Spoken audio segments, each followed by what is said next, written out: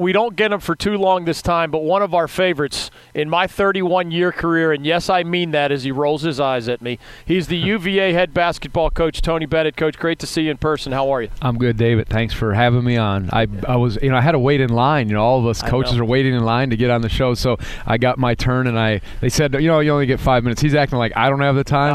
I wanted to sit for a 15-minute exclusive interview, but he's only giving me 4 minutes. It's unbelievable. Well, you have the Hall of Fame coaches asking me to interview them, and then there's supermodels and other lines that I have to get through. It's tough. Eventually, I get to Tony Bennett, the basketball coach. Tony Bennett, the singer, by the way, is, as we speak, working with Jackson Browne on an album to promote voter turnout. Wow. You said earlier today that you could talk all day on basketball and faith. But I got a great Tony Bennett story. Do you? I got a bunch, but I'll give you this one. Give us one. Tony, and by the way, on when you Google Tony Bennett, the 90-year-old singer still pops up first. As well he should. All right, what do you got? So since the movie A Star Is Born is out, he performed with Lady Gaga. Oh, yeah. It goes way back. But I was recruiting kid Momedy on our team. Momedy's on a team. We were doing a conference call with his sister who's in Paris and, speaks pretty good English. But, we're kind of just talking about and recruiting him, what it'll be like, this and that. And as the conversation ends, we're on a conference call with Momedy, I think his dad and her. She said, I have to ask you a question, Coach Bennett. She said, what's it like to, meet Lady Gaga and perform with her? So wow. That's like my baby, because she doesn't know. She's from there. And I wanted to say, it was really good. And anyways, that's a good story. That's a great story. Tony Bennett, the UVA Tony Bennett, is joining us on the David Glenn Show. All right, I'm going to embarrass you. You roll your eyes when I give you compliments because you think I'm full of it. But Roy Williams said today of you, he is one of the true young coaching giants of the game. And Jim Larinaga said of you, he is the best coach in the country and a young man who is setting himself up to be in the Hall of Fame. Your colleagues said that of you. I love to embarrass you. So buttering you up. I just want to hear your thoughts. Kick your teeth in when you play against them, right? Is that how it works? First of all, I'm 49. You're a kid. Am I young? A baby.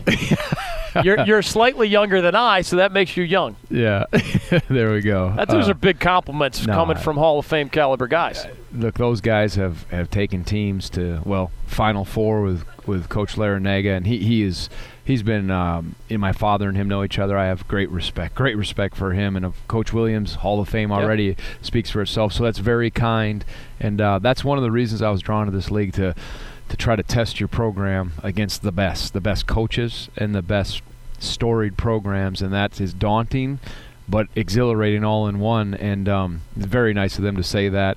And the coaching fraternity is good. They know they're with you for the most part when you're hurting, and they're celebrating when you win. And so I don't deserve those comments, and I mean that sincerely. I've been fortunate to have better players than people think, great staff around me, and as you said, there's two things I can talk about all day, basketball and faith. I know that the Lord has blessed me. That's at least what I believe, and all the good things that have happened have been really a gift from Him, and I'm thankful for that. You're good, though, dude. You're good. Yeah. Hey, here's my thing in this industry. If I am going to criticize people when they deserve it, I am going to compliment people when they deserve it. And damn it, you deserve the nice things that people are saying about you, even if you're that humble. And I learned from a great one. Your dad and others. Absolutely, I know that. All right. I have to know how you frame and put in perspective being the head coach of the team that was the number 1 seed that lost to the 16 seed. You define perspective. I want to sign up for Tony Bennett perspective class because I'm not always good at perspective. But just how do you turn the page? Do you forget about it, learn from it, all of the above? What? No, that was humbling, and it stung, and it still stings to an extent. But it's something that has to be dealt with. I shared this because I knew I'd get asked about it, but the way I dealt with it with our team is there's a quote from a guy. He did a TED Talk. It's called The Storyteller, and he was talking about an adversity that had happened in his father's life. And he said, the quote is this: if you learn to use it right, it'll buy you a ticket to a place you couldn't have gone any other way. And I think if look, what happened, and it's part of our story. We have to embrace it, and if we use it right, I think it's going to give us a perspective to handle things and go places we wouldn't have gone. Anything we've done well in life is usually from what you've learned from a hardship. And that one, I told our guys, that has motivated me to be as absolute.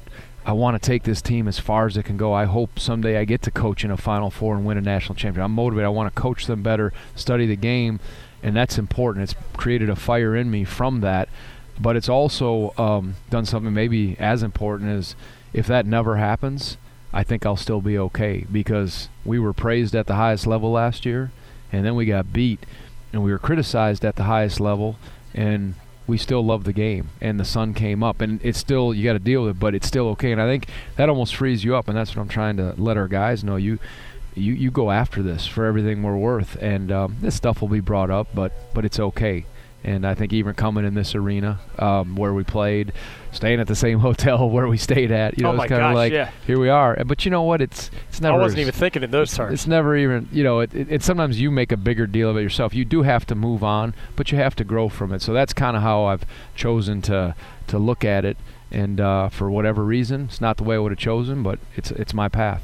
You won't care about this, but as a matter of trivia, I'll tell you anyway. When I ask the question, whether I'm on my statewide show or other TV and radio stuff that I do, what ACC head coach has 3 regular season ACC titles in the last 5 years and 2 ACC tournament titles to go with it? I'll bet you 10% of the time I hear Tony Bennett as the answer. And, of course, the correct answer is Tony Bennett, our guest here on the David Glenn Show. The casual fan just blurts out, it's got to be Kay, it's got to be Roy, it's got to be somebody else. How does that hit your radar? I mean, it probably doesn't surprise you. I don't think you care. No, I do. We've worked hard to establish a level of success. And, again, those teams have been to an Elite 8, Sweet 16, obviously have lost in the tournament the first round. But that's what can you sustain your program, because that's what's awesome about the NCAA tournament is also the hardest thing, the thrill of victory, the agony of defeat, the one-and-dones. But those things are over the course of time, and I've had better talent than people realize and better coaches, and that stuff those are things that are lasting, and those are highlights that, they won't last forever, all this stuff, but they're good. And so that's over the course of it, and guys are going on to play, whether in Europe or in the NBA. Those are things that I'm taking great pride in. Last thing for Tony Bennett joining us on the David Glenn Show. I know that I can be guilty, even after 31 years of this stuff and trying to understand the way you guys view the world as coaches. I can be guilty of not seeing the little things as well as you guys see the little things. When I see Ty Jerome back and Kyle Guy back and DeAndre Hunter back, I see you guys as good as anybody in this league. But remind me of the challenge when less or more understated players like Devin Hall and Isaiah Wilkins leave. I bet you 50% of their best qualities are things that I don't detect with my brain and my eyes. And I try. I just don't see it as much as you do on film or whatever. Right. Help us understand the nature of your challenge, because I know you're going to tell me the 3 guys I mentioned returning. That's a heck of a foundation. Yeah. But how do you maintain your standards of excellence when 2 of the guys who knew your way so well have moved on? Isaiah was the best at covering for other guys. I've never coached a guy defensively that covered up for other people's mistakes, or he just had that. And he was a 4-year player. Devin was a 5th-year guy. Right. There was ownership in our program. So, it'll have to be a collective approach. It really will. We just got Braxton eligible. He does have some experience. And so that's good, but we're going to have to rely on some guys who don't have experience, that are newer or new to the program, and they'll have to be a part of that rotation, because our core has experience in his back, but the depth is not experienced, at least for UVA basketball. So that'll be the challenge, and there's certainly a new identity to this team, but Isaiah and Devin were great leaders, and I'm just, like I said, we're trying to at times in practice say, boy, you feel those losses, and then we'll grow and learn through it. But other guys will have to step up. The Jack Salts, Mamadi will be an X factor for us, and of course the 3 that you mentioned. Do me a favor. Promise me you will put into print, to whatever degree you have not yet, those extended thoughts about the 2 topics you could talk all day about, basketball and faith. I'm telling you, before you leave this earth, I will be personally mad at you if you do not leave. I don't even want to be I'm not trying to position to write the book, although I would be one heck of a choice as a partner along. You already got your name in this magazine I'm looking at. Come on.